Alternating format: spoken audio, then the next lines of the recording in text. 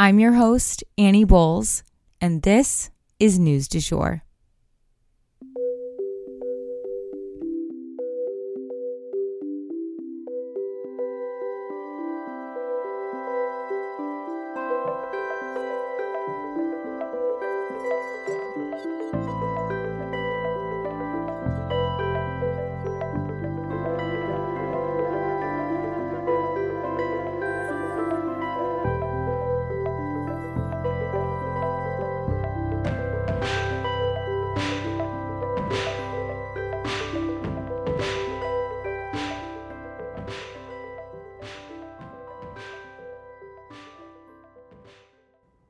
Hey you guys, and welcome back to the News du Jour, a calmer space to consume the news. Oh my gosh, I could seriously cry, you guys. The past week has been so stressful for me trying to get things back up and running. I've had 3 different technological issues. Well, one was more hardware, the other 2 were more like software, but either way, my computer ended up having to get completely scrubbed. And I will say it was a long time coming, but that said, I am so exhausted and I feel like such a crazy person not being able to get you guys the content you deserve. And I apologize, and I'm going to do everything I can to make it up to you guys, starting with an extra long episode for today. And then I'm also going to go ahead and throw in your feeds the episode that I wrote for yesterday, thinking that I was going to be able to post yesterday, and then I wasn't. I just really appreciate your patience and can't say enough how much I appreciate you guys being here. So without further ado, let's get into an extra long catch-up episode. Okay, so to start us off, we have, 1, 2, 3, 4, 5, 6, 7 mini stories. 7. I told you it's going to be extra long just to make sure you guys are fully caught up. And then we'll have 3 normal stories for you guys to follow up. Let's get into it. So remember how DeSantis had to lay off 1/3 of his campaign staff? Well, one of the people who was shown the door was actually his campaign manager, the lead person on a campaign. This shows that DeSantis may be changing course a little bit and trying to turn a new leaf for the lead up to March 5th. Stay tuned. And for our next mini story, Dianne Feinstein, the 90-year-old U.S. senator, has been hospitalized due to a fall. She reportedly tripped on a chair in her kitchen in the afternoon and needed to go immediately to the hospital for some scans. Obviously, this adds to the growing sentiment that we have geriatric leadership here in the U.S. who may not be physically fit to lead. Okay, and for our next mini story, this is a story that I'm actually going to dive deeper into soon. But there has been a pact signed to stop deforestation in the Amazon rainforest. This is huge news, you guys, and a huge win for our planet. We will dive into the specifics of this pact and its ripple effects very soon, I promise. So this next story is also one that I hope to cover in further detail as well. But I definitely thought it was important for you guys to know about ASAP, so I wanted to go ahead and touch on it. There was a man by the name of Craig D. Robertson who was shot dead by the FBI after threatening to assassinate President Biden, as well as other elected officials.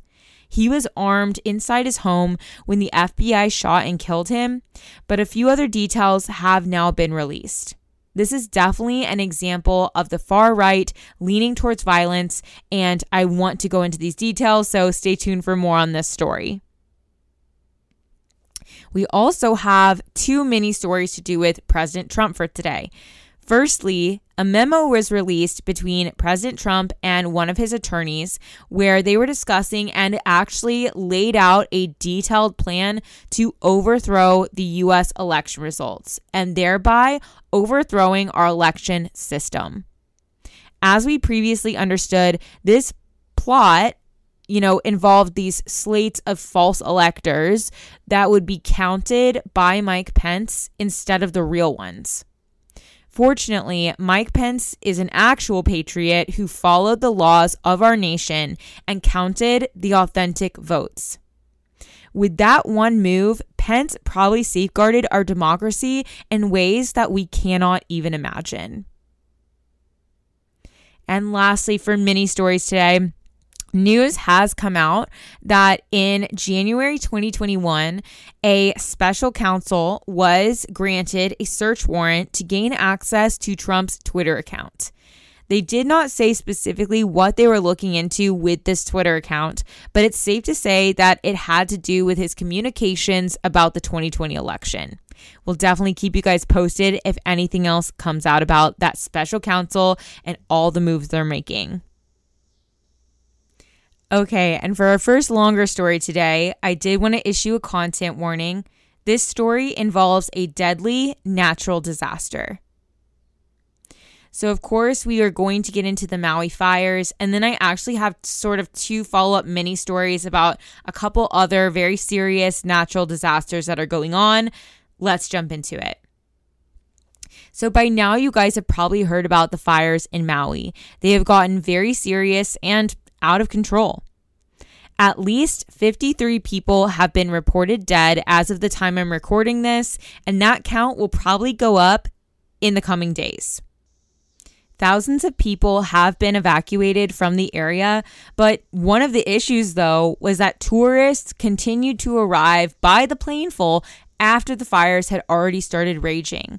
I think it was one of those things where they all were thinking, well, my resort will be fine. These are just some little fires, going on somewhere in the forest. No, these are huge, very dangerous wildfires. So these tourists who were dropped off there really didn't have anywhere to go. And smoke inhalation has caused a ton of injury that, is not even countable at this time. What is pretty unique about these fires is that they were accompanied and worsened by a hurricane that was out to sea. I know this sounds contradictory because a hurricane is associated with rainfall and wetness, but the strong winds of this hurricane actually helped to blow the fires. And again, the hurricane was not on the island of Maui, but it was out in the ocean. And so it sucked a lot of that moisture out of the air, creating basically the perfect environment for a wildfire to blow completely out of proportion. Some people have literally had to jump into the Pacific Ocean to avoid these flames. Biden ordered federal funds to be sent to help, with all the disaster relief they're going to need. Rescuers are searching for survivors in the damaged and collapsed buildings. Thousands are without electricity and phone service. Evacuation shelters have been erected to help stranded people. The city that was worst hit is actually what used to be the capital of the Hawaiian Royal Kingdom. People described it as looking more like a war-torn Baghdad, given how smoky and destroyed it was. Meanwhile, there also has been a typhoon in Korea. One person has reportedly died from floods, as search and rescue efforts are currently underway there as well to rescue stranded human beings. People were taking boats where cars should be, floating alongside second-story windows. It's quite a sight to see. Definitely something worth Googling, both of these natural disasters, just to get our head around what exactly is going on there. 40,000 households in Korea are without power, according to the New York Times. And then with the last natural disaster that I wanted to touch on, this is one that very few outlets are really talking about, but probably the most deadly and disturbing: the heat wave that is hitting the Middle East. According to the Washington Post, the heat index there has reached up to 152 degrees. I can't even breathe thinking about that temperature. Bear in mind that they do not have access to widespread air conditioning the way that we do here in the US. This is the definition of global warming and how terrifying and catastrophic it is going to be. And while these nations are not to blame for the emissions that cause the rise in temperatures, they will bear the brunt of it. And we've known this for decades. These temps are hotter than what the human body can withstand. And bearing that in mind, that actually leads us to our next story. Jailed Americans are set free in Iran. The Biden administration has reached a deal with Iran in order to exchange American prisoners for, wait for it, $6 billion in humanitarian aid. If you guys can remember, Iran has had some of the most intense protests in decades over the past year or so, and this has led to a widespread economic strain. If you imagine, store owners and workers were all protesting instead of working, that could cause productivity to be down, wages to be lost, and would be pretty hard on the economic activity in general. What's more, the government also flipped off the internet services during that time, if you guys remember, to basically prevent people from spreading the word about the protests. So this also prevented a lot of people from doing their jobs, ordering products, etc. Having the internet flipped off anywhere in the world today is pretty much like putting a lid on a flame. It's going to take out that economy. So the economy has definitely taken a major hit, and this heat wave that is going on there right now has got to be really affecting people too. I don't want to even imagine what it feels like inside a cramped, unair-conditioned prison there right now. But with all this in mind, the government there is in dire need of humanitarian aid. Or maybe we should rephrase. The people there are in dire need of humanitarian aid, food, basic medical supplies, things like that, the essentials. But no one wants to give them any because they're Iran and no one wants to help such an evil regime. No one wants to help out their government. However, Biden administration felt that in order to free 5 American hostages and help the people of Iran in the process, it might be worth it. These prisoners were being housed in the most notorious prison in Iran, Evin Prison, which is known for the worst of the worst, inhumane conditions, and brutal torture. These hostages were just reportedly released into house arrest, which I'm sure was an immense relief to them. Some sources say they're being housed in a hotel, but I think nobody really knows beyond the two governments. But either way, as long as it's not Evin Prison, I think they're in better conditions. In a few weeks, they will be allowed to board an airplane and come home to the U.S. That is, if the funds arrive to the Iranian government. The $6 billion in funds is going to take the scenic route in getting to Iran, as we are obviously not going to transfer it directly to them. We don't have that kind of relationship with them. So we will transfer it to our allies, South Korea, who will then transfer it to Qatar, and then Qatar will transfer the funds to Iran. So again, a long chain of custody kind of for the $6 billion. It won't be immediate, but once the funds hit, those U.S. hostages are supposed to board a plane and come home to America. If you're confused and like, what is going on in Iran? I'm so behind. Don't worry, we've got you. You can take a closer look at this issue with our bonus episode. It's in our feed, but it's an interview with Elika Laban. So just look for bonus episode, interview with Elika Laban. She's an attorney who lives here in the US, but her family was deeply entrenched in the movement to free Iran from its oppressive regimes. Many of her relatives actually spent time themselves in Evin Prison, so she came to us to share their stories. You can find it and other great bonus episodes right here in our podcast feed. So lastly for today, I do have to issue content warning for this story. This story involves accusations of sexual assault. The plight of Lizzo.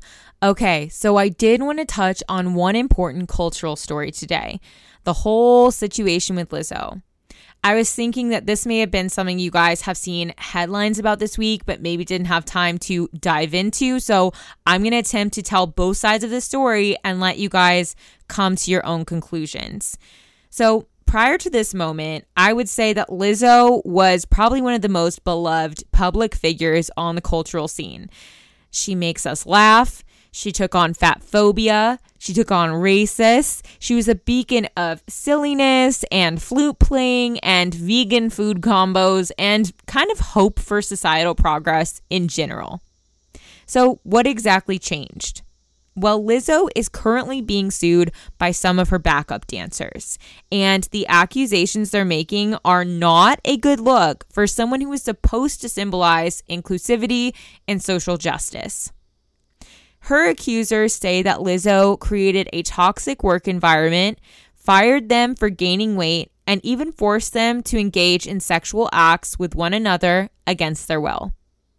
These accusations are incredibly upsetting. I mean, Lizzo was the host of Amazon's show Watch Out for the Big Girls, and Lizzo also launched a shapewear company that was geared towards size inclusivity. So the idea that she might fire someone for being overweight is absolutely contradictory to her public image and kind of one of her life's missions. What's more, the sexual nature of these accusations is definitely disturbing. And while I'm sure Lizzo's fans do not want to accept that she's capable of this, they are also the type to believe victims. So here is what Lizzo had to say about it. I tried to summarize the accusations for the lawsuit, but here's what her response was to these allegations. Quote, "These last few days have been gut-wrenchingly difficult and overwhelmingly disappointing. My work ethic, morals, and respectfulness have been questioned. My character has been criticized. Usually I choose not to respond to false allegations, but these are as unbelievable as they sound and too outrageous not to be addressed.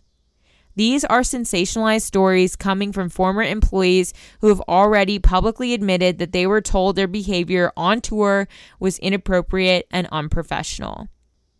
I am not here to be looked at as a victim, but I also know that I am not the villain that people and the media have portrayed me to be these last few days. I am very open with my sexuality and expressing myself, but I cannot accept or allow people to use that openness to make me out to be something I am not. There is nothing I take more seriously than the respect we deserve as women in the world. I know what it feels like to be body shamed on a daily basis and would absolutely never criticize or terminate an employee because of their weight. I'm hurt, but I will not let the good work I've done in this world be overshadowed by this. I want to thank everyone who has reached out in support to lift me up during this difficult time." End quote. So we will definitely keep you guys posted as this legal battle plays out. It's definitely set to be heated. Stay tuned. And that is the news du jour. Today, I wanted to leave you guys with the quote, "Integrity is doing the right thing, even when no one's watching." If you enjoyed this episode, please subscribe on whatever podcast platform you use to listen. A rate and review or shout out on social media would mean the world to us and help us be able to keep creating the news du jour. But the best way to support all of our work is to become a patron at www.patreon.com/sugarfreemedia. You can also follow us on social media under sugarfreemedia.co on Instagram and just sugarfreemedia, all one word, on TikTok. Any little noises you may hear in the background are my rescue pup. He has a little separation anxiety and always records with me. We appreciate you listening and look forward to telling you about the news again next time on News du Jour. Broadcasting from Oklahoma.